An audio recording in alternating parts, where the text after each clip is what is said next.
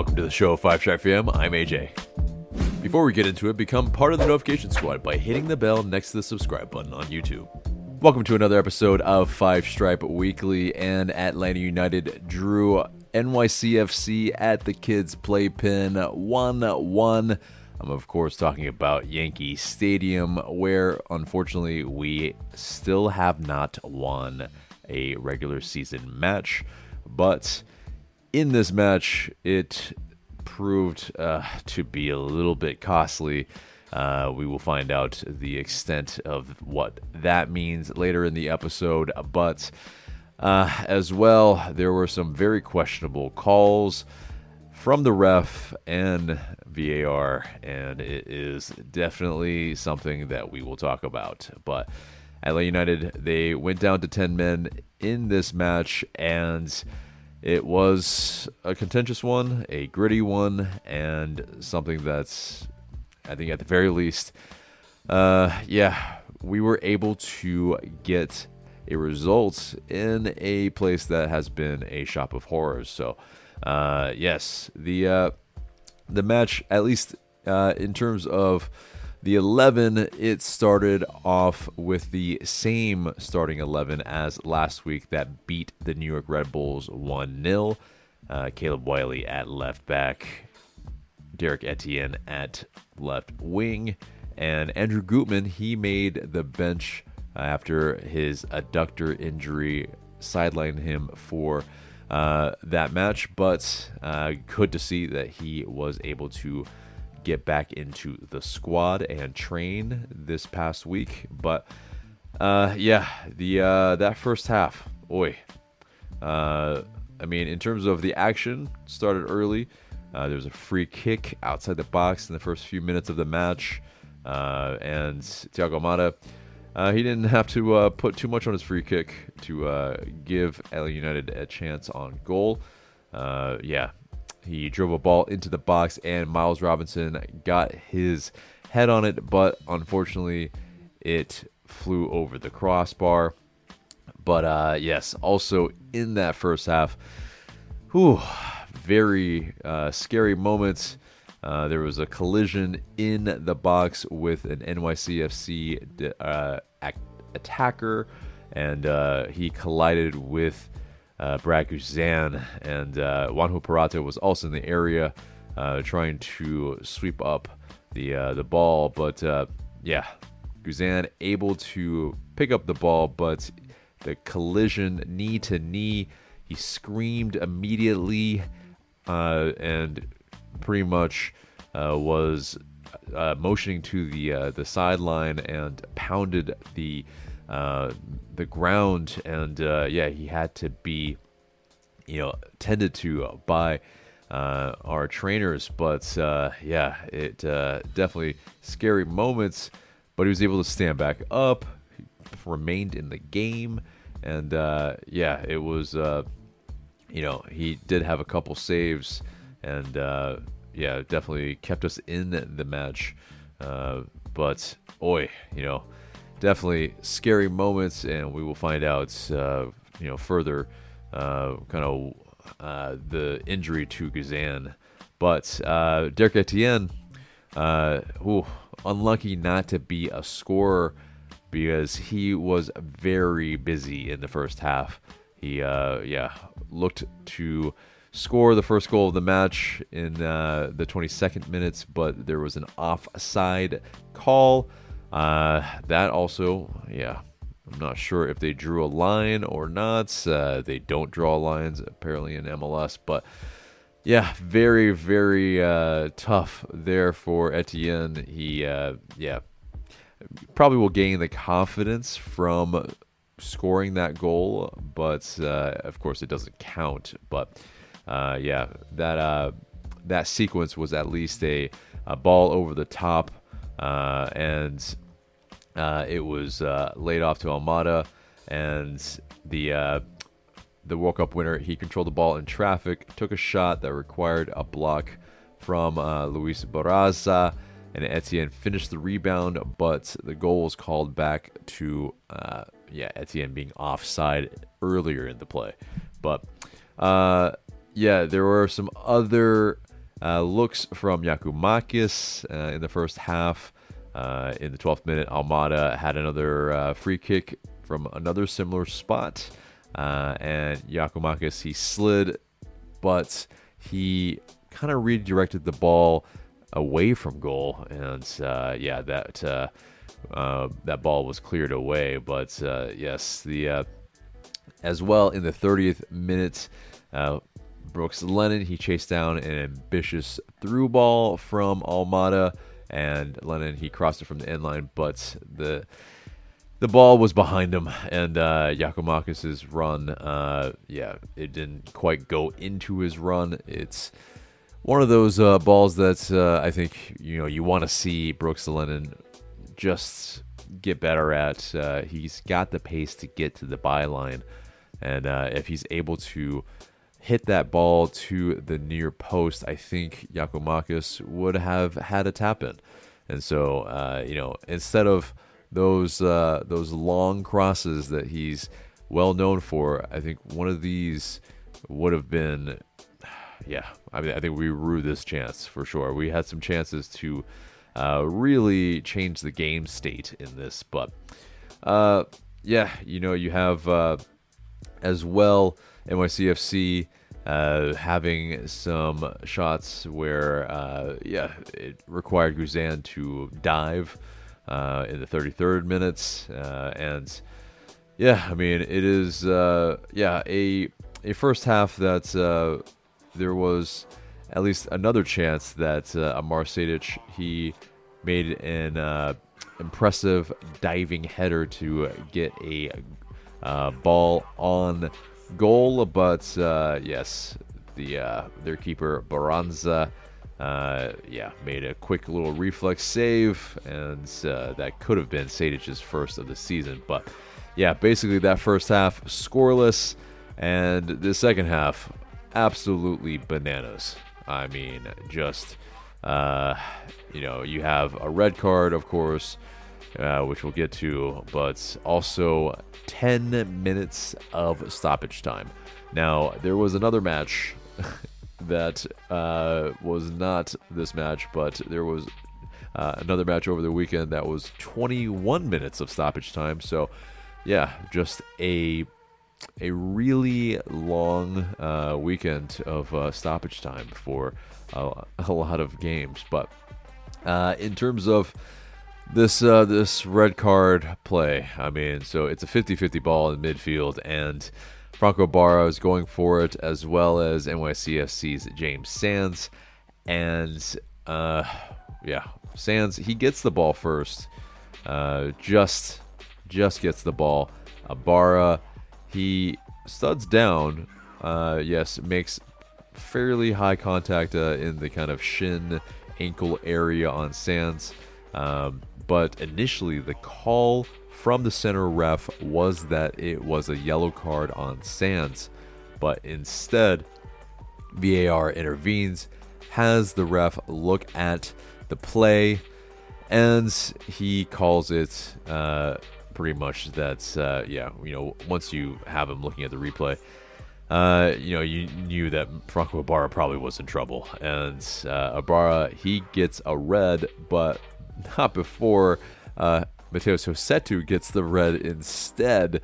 It was a case of mistaken identity, but he was standing on the sidelines, and he had this incredulous look on his face because he hadn't even gone into the match yet.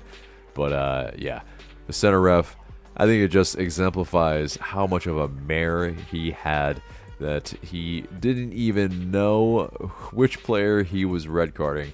But I can forgive it just a little bit because Franco Ibarra, he was on the sidelines after he had been down for some time, receiving some treatment.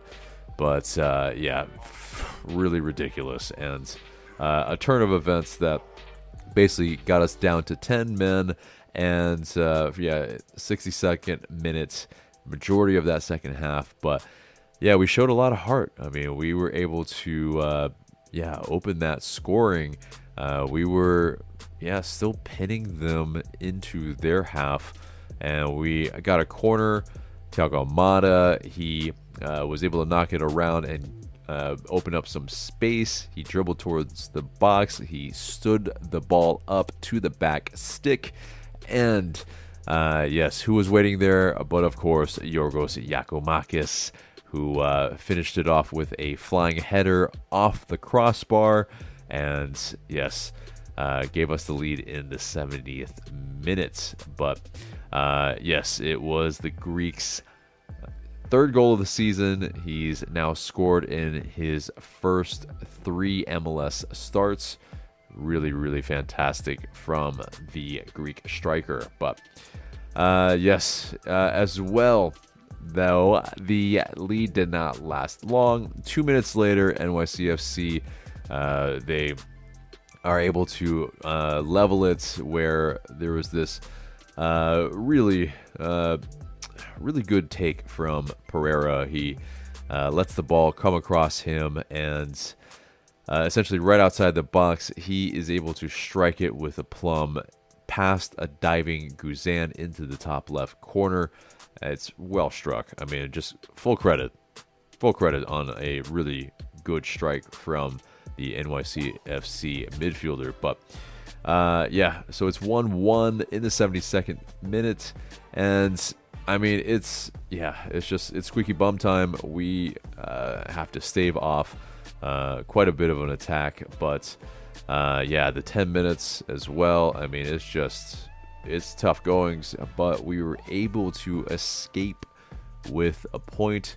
And of course, it's a weird one. You feel like we maybe could have gotten more from this match before the red card, but after that red card, it was pretty much survival mode in terms of, getting that lead.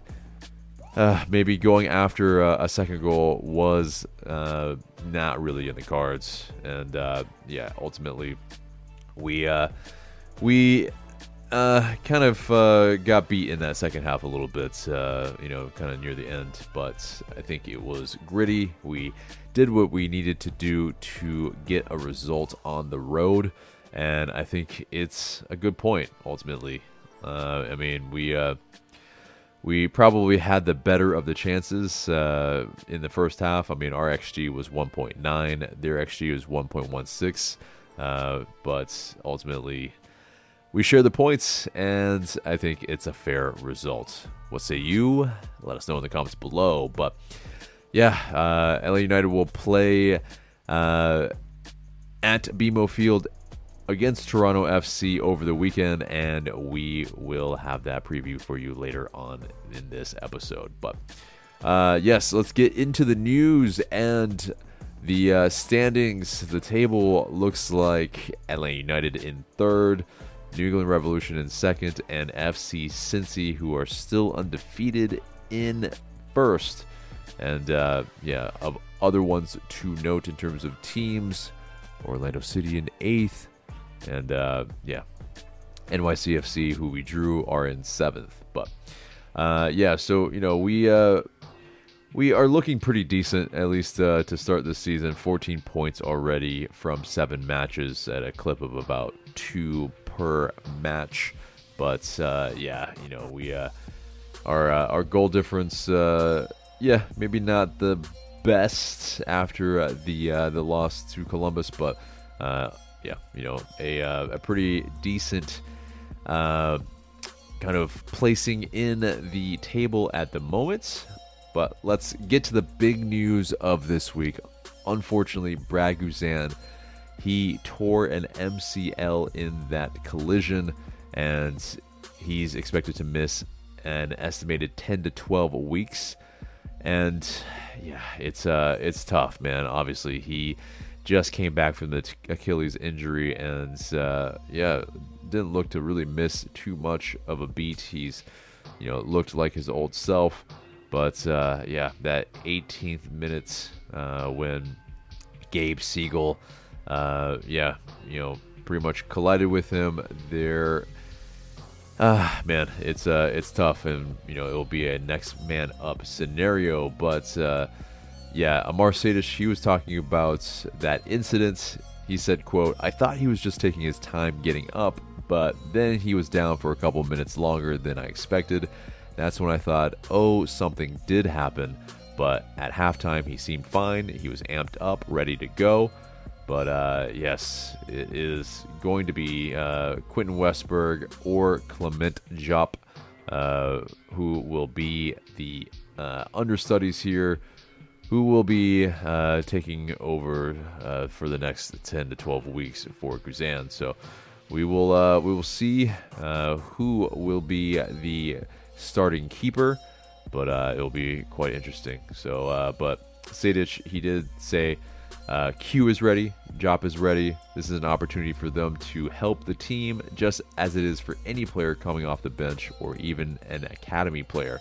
It's that next man up mentality. That's the way to approach it. So, yeah, tough news for Atlanta United fans and for Brad Guzan, hoping he can recover quickly. But some good news. Caleb Wiley, he makes the U.S. men's national team, the senior men's national team, for the first time. Congrats to the homegrown and the Atlanta native. And yes, he will head to the national team for the All-State Continental Clasico. They will be playing Mexico on April 19th. And yeah, Wiley, he is not expected to miss any Atlanta United matches, which is fantastic. But also, Wiley, he's been having a good week. He was at the combine, the basketball combine, with Derek Etienne Jr. and also Johnny Fortune. And this man was getting buckets. He was shooting threes, looking silky with the ball as well, dribbling and shooting, shooting threes in motion. I mean, yeah, you can see that he's got some skills, man. Like, he's a baller. He's just a straight up baller no matter what game he's playing. And I think it's one of those, like, how do you grow up in Atlanta playing sports without playing basketball? It's definitely one of those. Like, he looked quite good. But also a good bit of news for some Premier League fans as well. There will be quite a number of teams that are coming to the Bends to play some friendlies, but Brentford will be playing Brighton at the Bends, as well as Newcastle United and Chelsea. So it will be a homecoming of sorts. Miggy Almiron will be playing, hopefully, at the Bends, and Darren Eales as well will be making probably an appearance. So a homecoming for both of those legends of Atlanta United. And no doubt, I'm sure Darren Eales had a part to play in making this happen. But yeah, it is July 26th. It's a Wednesday. And yeah, it will be great to see Miguel Almiron light up the Bends for a second go around, of course, though not in Atlanta United colors. And the last bit of news, Atlanta United 2 fell to NYCFC 2 Sunday night 2-0 at Belson Stadium. And Vicente Reyes, the goalkeeper, he recorded an individual season high of 5 saves. Atlanta United 2, they return to action next Sunday, April 16th, when they host Orlando City B at Fifth Third Bank Stadium. But that does it for the news. Let's get to the match preview. And Atlanta United will be playing Toronto FC at BMO Field in Toronto. Toronto are 9th in the Eastern Conference. They've got 1 win, 5 draws, and 1 loss. And their last match, they drew 0-0 to Nashville SC. So, yeah, it's a team that's, we played earlier in the season at the Bends, of course. And, yes, we, of course, beat them. But we also, they were missing some key players, as well as the very notable Lorenzo Insigne. But Federico Bernardeschi, he, of course, was a thorn in our side a little bit. But, they still are not a very deep team here. Their key departures from last season, Domenico Crescito, and Alex Bono, but as well as stalwart Chris Mavinga. But they, of course, added Sean Johnson in the off season, and he stood on his head a little bit against us in the last match. But as well, Matt Hedges and Sigurd Rosted. Both of those players have both joined Toronto FC. But yeah, the pundits, they are a little torn with this squad. They are unsure. They have them finishing as low as 13th and as high as 3rd. So it will be very interesting to see just really where they finish at the end of the season. I mean, Bob Bradley has them playing pretty inconsistently, I would say. I mean, they're consistent in draws, but yeah, to be able to drag them into a playoff spot will be some sort of task, probably. They finished 13th in the East last season and, of course, did not qualify. So, yeah, a squad that's a little bit imperfect for sure. But on to LA United for this match.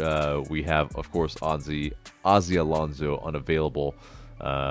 We also got Franco Ibarra serving that red card suspension. And, yes, Brad Guzan also missing due to the torn MCL. So that gets us to our predicted starting 11. And, yeah, it's not as easy. Who's going to be between the sticks? Is it going to be Quentin Westberg? Is it going to be Clement Diop? I think it's going to be Quentin Westberg, who's been making the bench. So I would assume he is the man to beat. But the good thing is both of the players are very experienced in this league. But yeah, Westberg between the sticks for me. Lennon, Robinson, Purata, Wiley make the back line. And coming in for Ibarra, I think, is Santiago Sosa. Of course, Mateo Sosetu has played there a little bit in the past, but yeah, I think Santiago Sosa is the more natural player that will be playing the defensive midfield. But Amar Sejdic, I think, keeps his place. I don't think we want to change up too much, although we will see how Sosa and Sejdic play together. They have played in the past, of course, but at least in this iteration, we shall see how that chemistry is going to play out. But Luis Araujo and Derek Etienne Jr. on the wings for me, Thiago Almada in that 10 role, and Yorgos Giacomakis up top. And yeah, that gets us to our score prediction. I think it's going to be a 2-2 draw. I think we will concede some, they'll concede some. I think it'll be a back and forth match. It won't be as easy as it was. Yeah, so it's definitely going to be a little bit of a change. 2 players out of that 11. We'll have to see how the team gels with the absence of those players that were performing for us. So I think it's 2-2. What do you guys think? Let us know in the comments below. But that almost does it for the entire show, except for the question of the day. And the question of the day is, how worried are you about Guzan for the team? Yeah, that absence for the team, what's your worry? I mean, is it going to be a big impact? Will Westberg or Diop or somebody else be able to provide that cover for us until Guzan returns? We'll find out, but let us know in the comments what you think. And that's it for us today. Remember to subscribe to us if you haven't already, share this episode, and leave us a review and rating so we can pop up higher in your rankings. I'm AJ. Thanks so much for listening.